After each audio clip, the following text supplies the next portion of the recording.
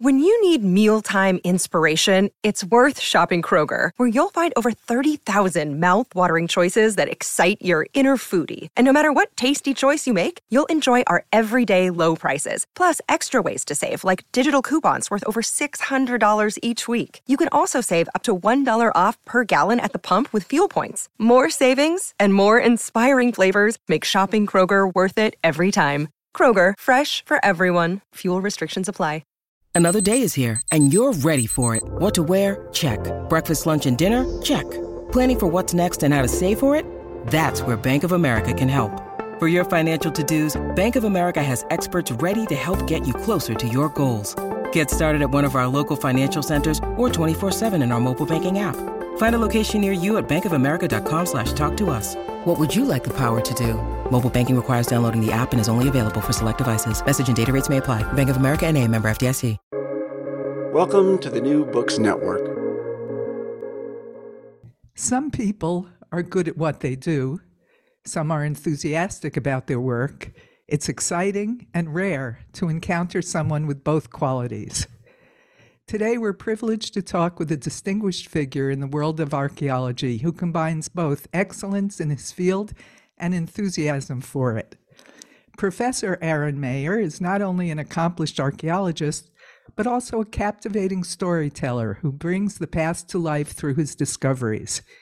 He directs the Tel Safi Gat Archaeological Project in Israel, teaches biblical and ancient Near Eastern archaeology at Bar Ilan University, and serves as head of its Institute of Archaeology.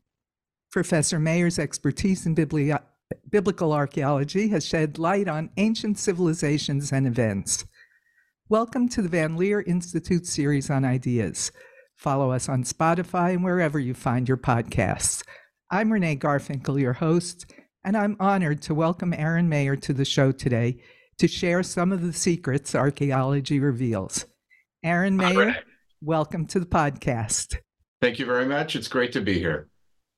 First, let me congratulate you on your breakthrough finding that was just published. Tell us about that. Well, we published an article in which using archaeomagnetic or paleomagnetic analyses, that means you can measure the direction, intensity, inclination of the magnetic Earth, which changes over time. And if you have materials that were burnt and quickly cooled on a specific event, so it tells you, it retains that information from way back. And we've been using this in recent times, both to date, destruction levels. For example, the destruction wrought by Hazael in around 830 BCE at Gat of the Philistines, where I excavate, as you mentioned. But it also can tell us information, for example, about the intensity of the fire, the temperature of the fire, the types of building materials, etc. And this was one of the things that was done in this study that was just published. And I would say that from the broader perspective, we also use these methods to compare the dates of different destruction events that are known historically from the land of Israel during the Iron Age, more or less what we would call in popular history the First Temple period. For example, the destruction of Hazael at Gat, the destruction of Sennacherib, the king of Assyria, at Lachish, the destruction of Jerusalem by Nebuchadnezzar the Babylonian, and in each place and the relevant sites where these destructions occurred, the paleomagnetic signature of that specific time was left, and we could retain it. We could define it based on the finds. And that confirmed the biblical report of the event. What it does, first of all, it shows you which sites. So for example, if I know that Gat was destroyed by Hazael in 830, and there are other sites in the region which have been suggested as perhaps being destroyed by Hazael, but we have no historical evidence of this. If the paleomagnetism at Gat is similar to the paleomagnetism, let's say, of another site at Afek or Tel Zayit or something like that. So you can say, yes, indeed, we can connect between these destruction events and connect them to the same event. Now, in the case of Gat, we've already suggested in the past that the destruction that we excavated is the same destruction mentioned in the biblical text in the Book of Kings, where it mentions very briefly that Hazael captured in Gat. But I would say this is an additional brick in the wall that we've built. How to explain this destruction? What's the historical context of the destruction that we've been excavating at Gat? Fascinating. In addition to all your extensive professional responsibilities, you have also taught, maybe still teach, MOOC, a massive open online course on biblical archaeology. Mm-hmm. Why is it important to you to educate the public about archaeology in general and biblical archaeology in particular? Okay, so first of all, I'm very much in the opinion of a lot of the teaching that is done today, both in universities, but also in elementary and secondary schools, use methods of teaching which are not necessarily optimal and not always utilizing all the various methods that exist, and not taking into account the very changing attention spans and ways people acquire knowledge nowadays. Because basically universities have been around since about 1000 CE, and we haven't changed too much.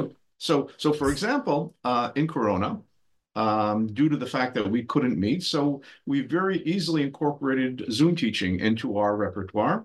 And I don't think Zoom teaching is the optimal method. It's one of the methods that you should incorporate. And I think the same thing goes for online teaching methods such as the MOOCs, the massive open online courses, where people can register for a course on a specific topic.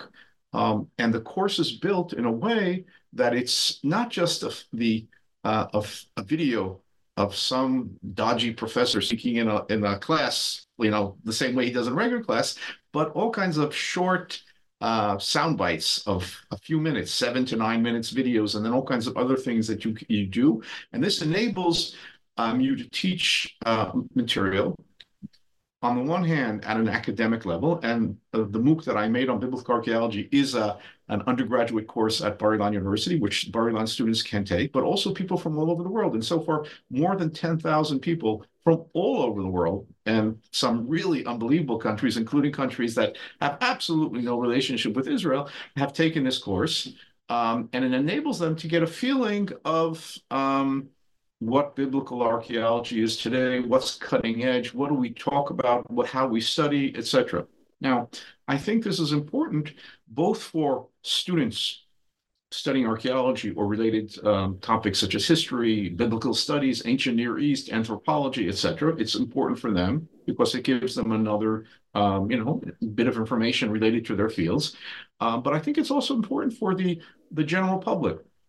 And that for several reasons. First of all, the general public funds archaeology. What we do is funded by the governments, by public, etc., sometimes donations. And I think it's our duty to not only keep our finds and our expertise, within the journals that belong to our profession, but spread them out further as well. That's one thing. The other thing is biblical archaeology is I would say, very often misunderstood in the public.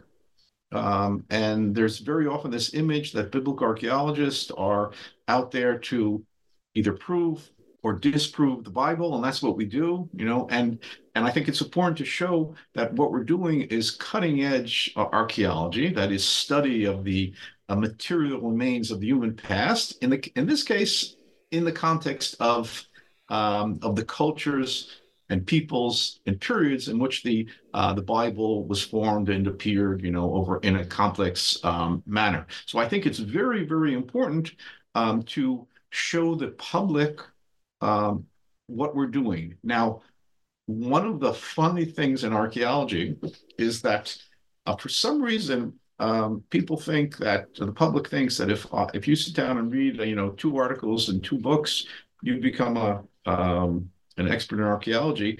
And at least once a month, and in fact, just this morning, I get emails from people who have come from a completely different field and have obviously read a little about archaeology and come up with these there's what they believe is revolutionary understandings of the past.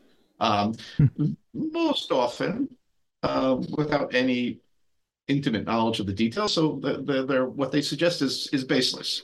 And I always find this funny because nobody would write an email to a neurosurgeon and say, "Oh, I read a book about introduction to neurosurgery, so I suggest that you conduct your brain surgery in a different way, or I'll interpret your findings in a different way." For some reason, the public has this feeling that archaeologists, they know something. So I think it's important for archaeologists who are professionals, who know what they're doing, who know how to present their finds, to put it out to the public so they get a feeling of not only what we do and how we do it and what we find is also the complexity of the science behind it and why what we're doing is not just off the cuff explanation based on what we feel like should be said or based on as sometimes people using archaeology for their political agendas,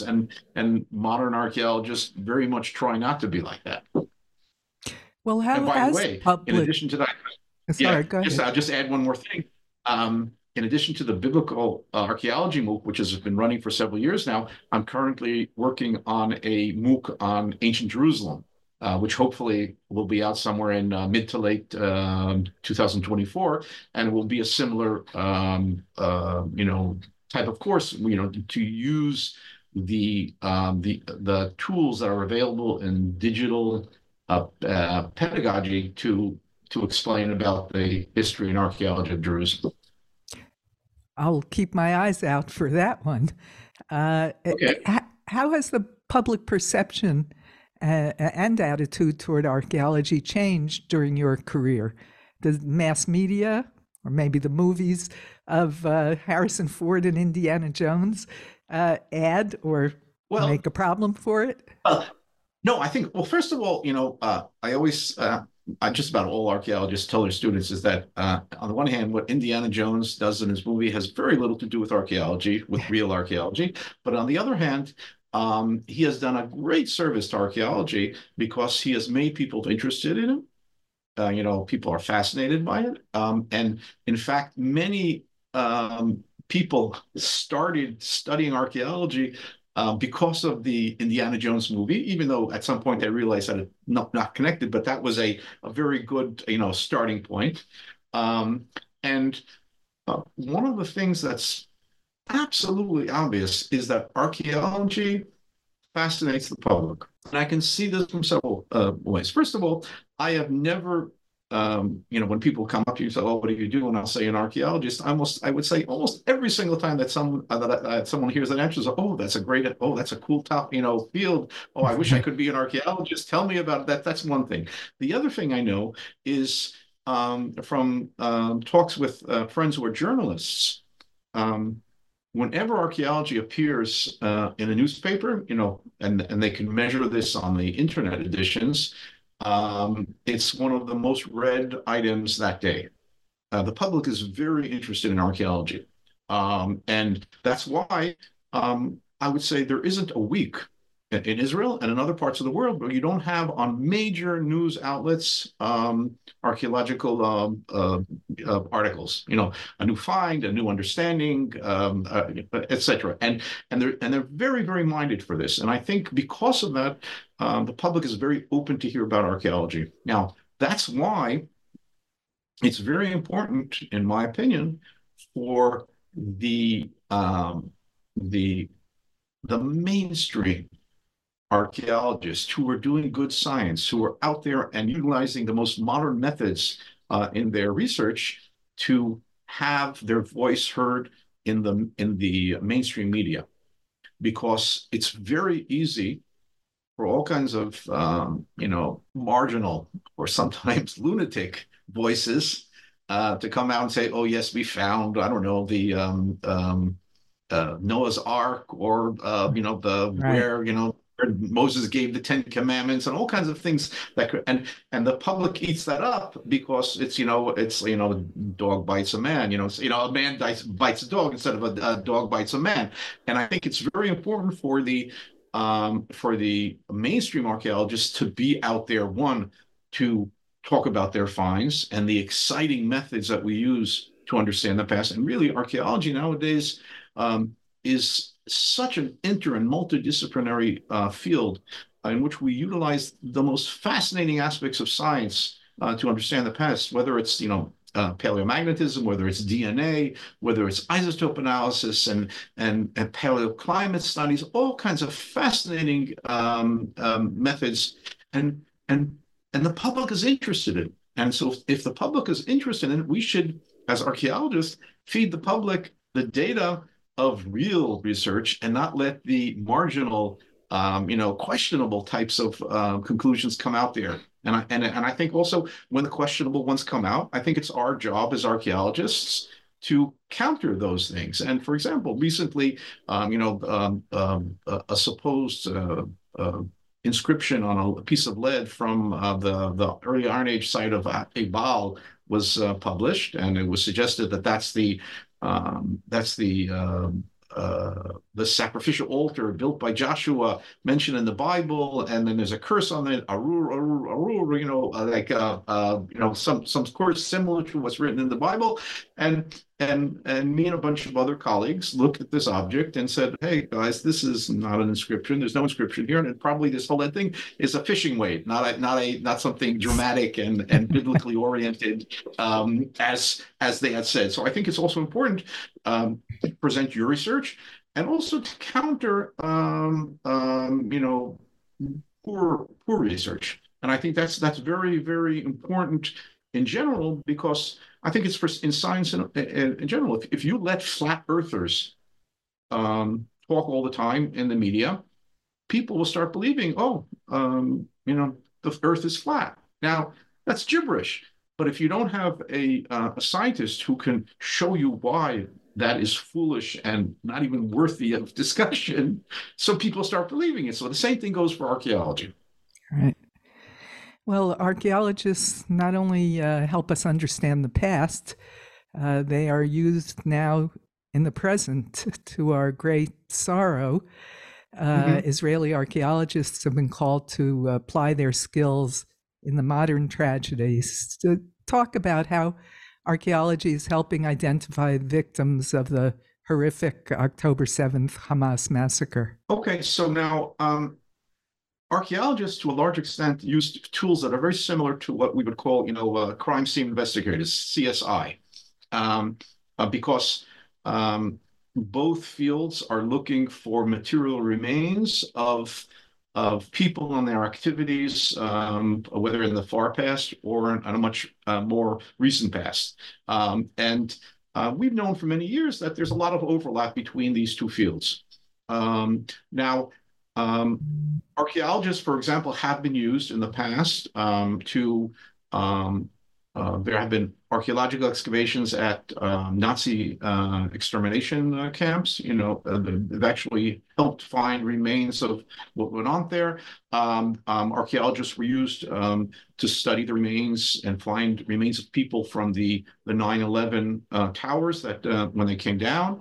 And also from, the mass murders, for example, in the former Yugoslavia. This is something that has been done in the past.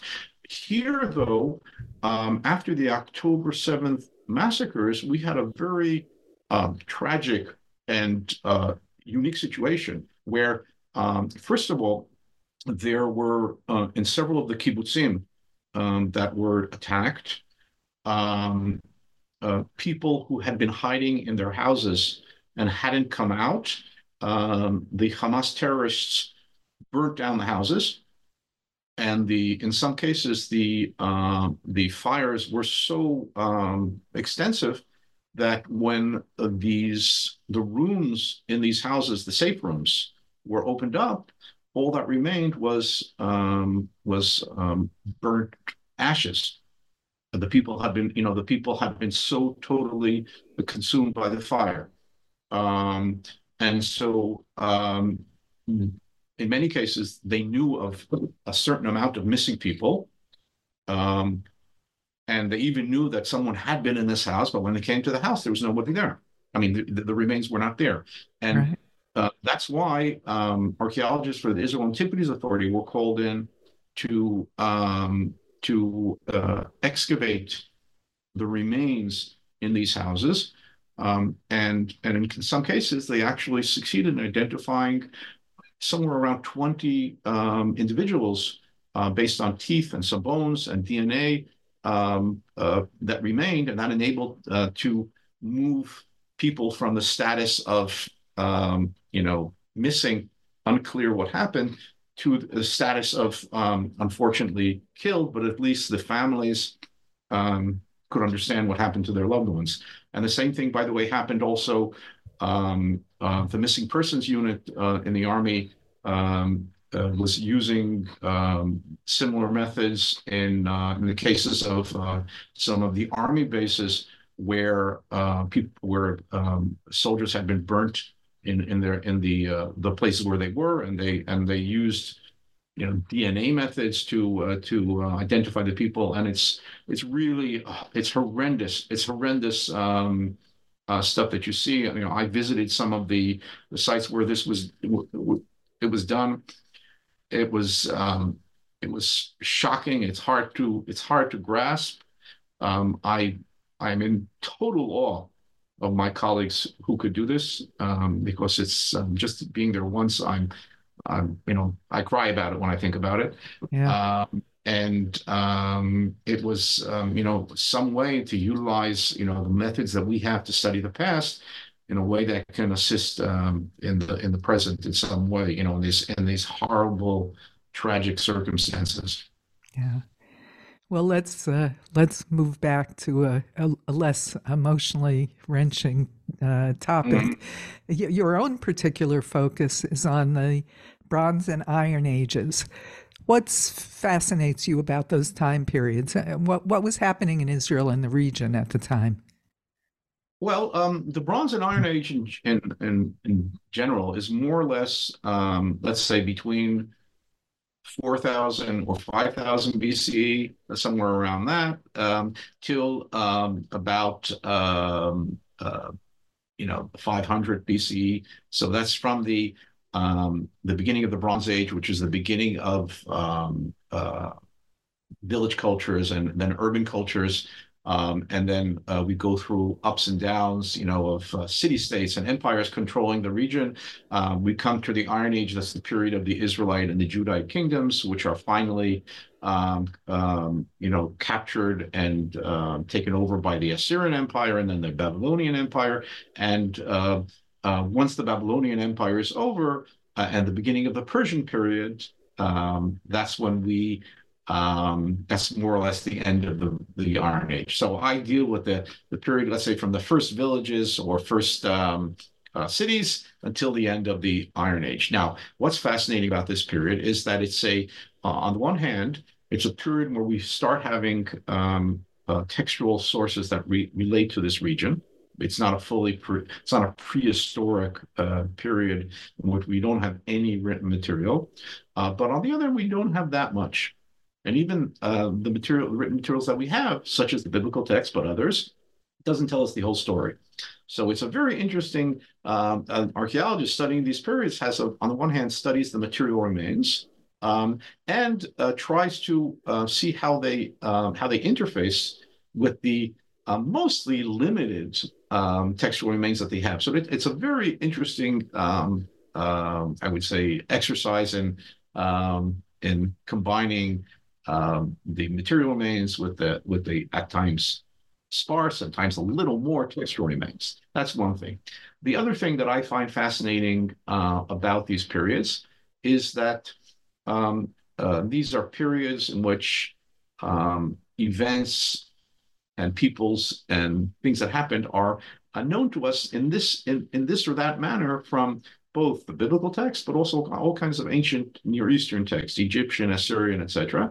And some of them are part of our very, very basic um, uh, I would say, foundational civilization, in the West or the Judeo-Christian world, things, stories about the Bible, etc. Some of them completely made up, some of them reflecting actual events. So I mentioned before, Nebuchadnezzar or Sennacherib, etc. So these are people and events that are mentioned in the Bible, and it's very fascinating to try to compare between what we know and think about these events and what the archaeological remains tell us.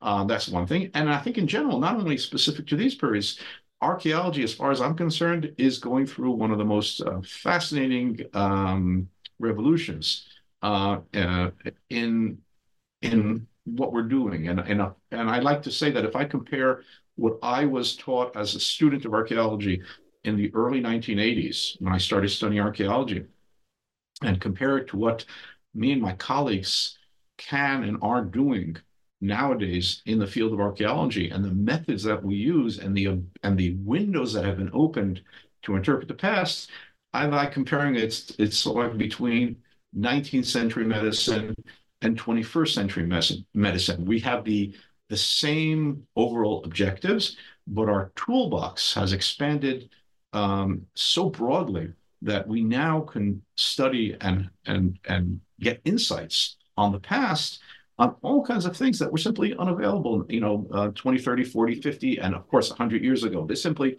were beyond their grasp, because these methods were not there. And I mentioned before, this ancient DNA. It's not the answer to all our questions in archaeology, but it definitely opens up a lot of interesting things. The study of paleomagnetism, the study of, for example, the contents of vessels. We now can analyze vessels and tell you what was in the vessel. I mean, the most fascinating thing for me is not too long ago, we took some vessels which we suspected had alcoholic beverages in them in the past. And when analyzed, it turned out they were still a small environments within the ceramic matrix of these vessels, in which there were remains of the yeast that had originally been used in these vessels for the alcoholic beverages. In fact, it probably was beer. We managed to identify the yeast, to regrow them, and we even made beer using the same yeast that we found from these ancient vessels. So, I mean, I think these are, Wow. It's like that's almost, like a Frankenstein story. But it's fascinating, all the methods that we have nowadays that enable us to really, delve further into the past. Now, the past is never 100% exposed to us. Because the past, is only partially survives, in the archaeological remains, but nevertheless, our understanding of the past has expanded substantially. And it's a very exciting period. I don't think there's a month goes by without some new method, usually from the sciences, can be shown to be integrated in archaeology and can give us more insights on the past. What's it like for you emotionally to uncover something or explain something that no one has seen or known for thousands of years? Well, I listen. Yeah, as you said at the beginning, I really enjoy archaeology, and I enjoy doing it, and I enjoy explaining about it. And I think one of the fascinating parts of archaeology is with every time you stick your trowel into the ground and you turn over the sediments, something new may appear, and something that can very often be revolutionary. And as opposed, for example, biblical scholars, save for the discovery of, I don't know, the Dead Sea Scrolls 50 years ago or 70 years ago, their material is still the same material. They're studying the same material again and again. They get insights, they understand it better, but never their materials have not expanded substantially. In archaeology, every single year we have new finds which help us understand the past better, sometimes revolutionize us our understanding of the past. And it's there's always something new. There's always something new. If you miss out on what happened in the excavations in the summer, very often you miss out some of the very important finds that came up that are relevant to the basic understanding of a certain period, culture, event, etc. Many of our listeners might not realize that they can actually get involved in archaeological digs. Why should someone who is not an archaeologist nor an historian be interested in participating in a dig? Well, there's a famous saying that was said by an archaeologist that archaeology is the most fun you can have with your pants on. Good line. And the really, from my experience, both as when I was a kid, I volunteered at excavations, and then I participated in excavations. And in the last 30 years that I've been excavating more or less at Tel Safi, we've had thousands upon thousands of people who have volunteered to excavate, both from Israel, from all kinds of countries all over the world.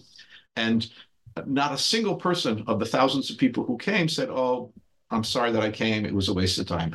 Just about everybody had a ball. It's both the feeling of discovering the past, and there is nothing, if you want to learn about the past, like in many things, the best way is to feel it tangibly. And if you can pick up a shirt, a decorated shirt that's related to the Philistine culture, and you see that as you pick it up, and you can say, well, the Philistine culture, that's about the time of, I don't know, the prophets, so if you're familiar with the Bible, that talks to you, and if you're familiar with other things, and it's a tangible connection to the past, which is very, very powerful. That's one thing. The other thing is, so many of us grow up in urban, very modernized environments, and many don't have the chance to go out into the field, into a non-urban and not even a rural area, sometimes in the middle of the desert or something of the sort, and get a feeling of being out in the field and participating in exciting research.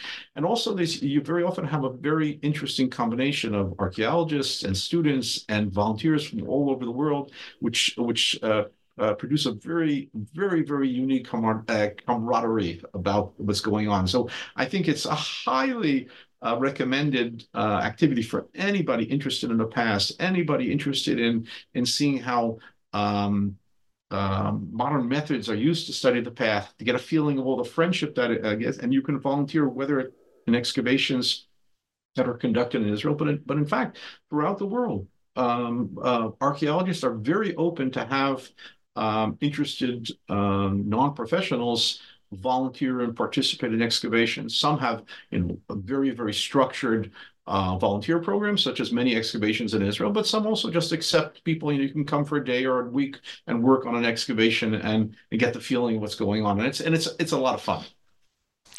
Finally, Aren, if some of our listeners would like to learn more about archaeology and biblical archaeology, can you recommend some books or other resources? Well, first of all, right now I'm writing a textbook on the archaeology of the land of Israel from the Neolithic period until the coming of Alexander. So I hope this will be out in about a year. So hopefully that will be one. There are many, many sources. I, for example, have a blog at got.wordpress.com. But there are many other ones. There's the Biblical Archaeology Review, which is a sort of like a very popular review of what's going on in Israel in archaeology. And just about all the excavation projects in Israel have a website where they update on their finds. The Israel Antiquities Authority has a nice website. There's plenty of resources out there. I think if you Google archaeology Israel, anybody will find 10 excellent resources on what's going on. Great. Thank you. That's helpful, I'm sure. Well, this has been a delightful conversation, Aren. Thanks Okay. so much for taking the time to come on the My show pleasure. today. My pleasure. And thanks to our researcher, Bela Pasikov.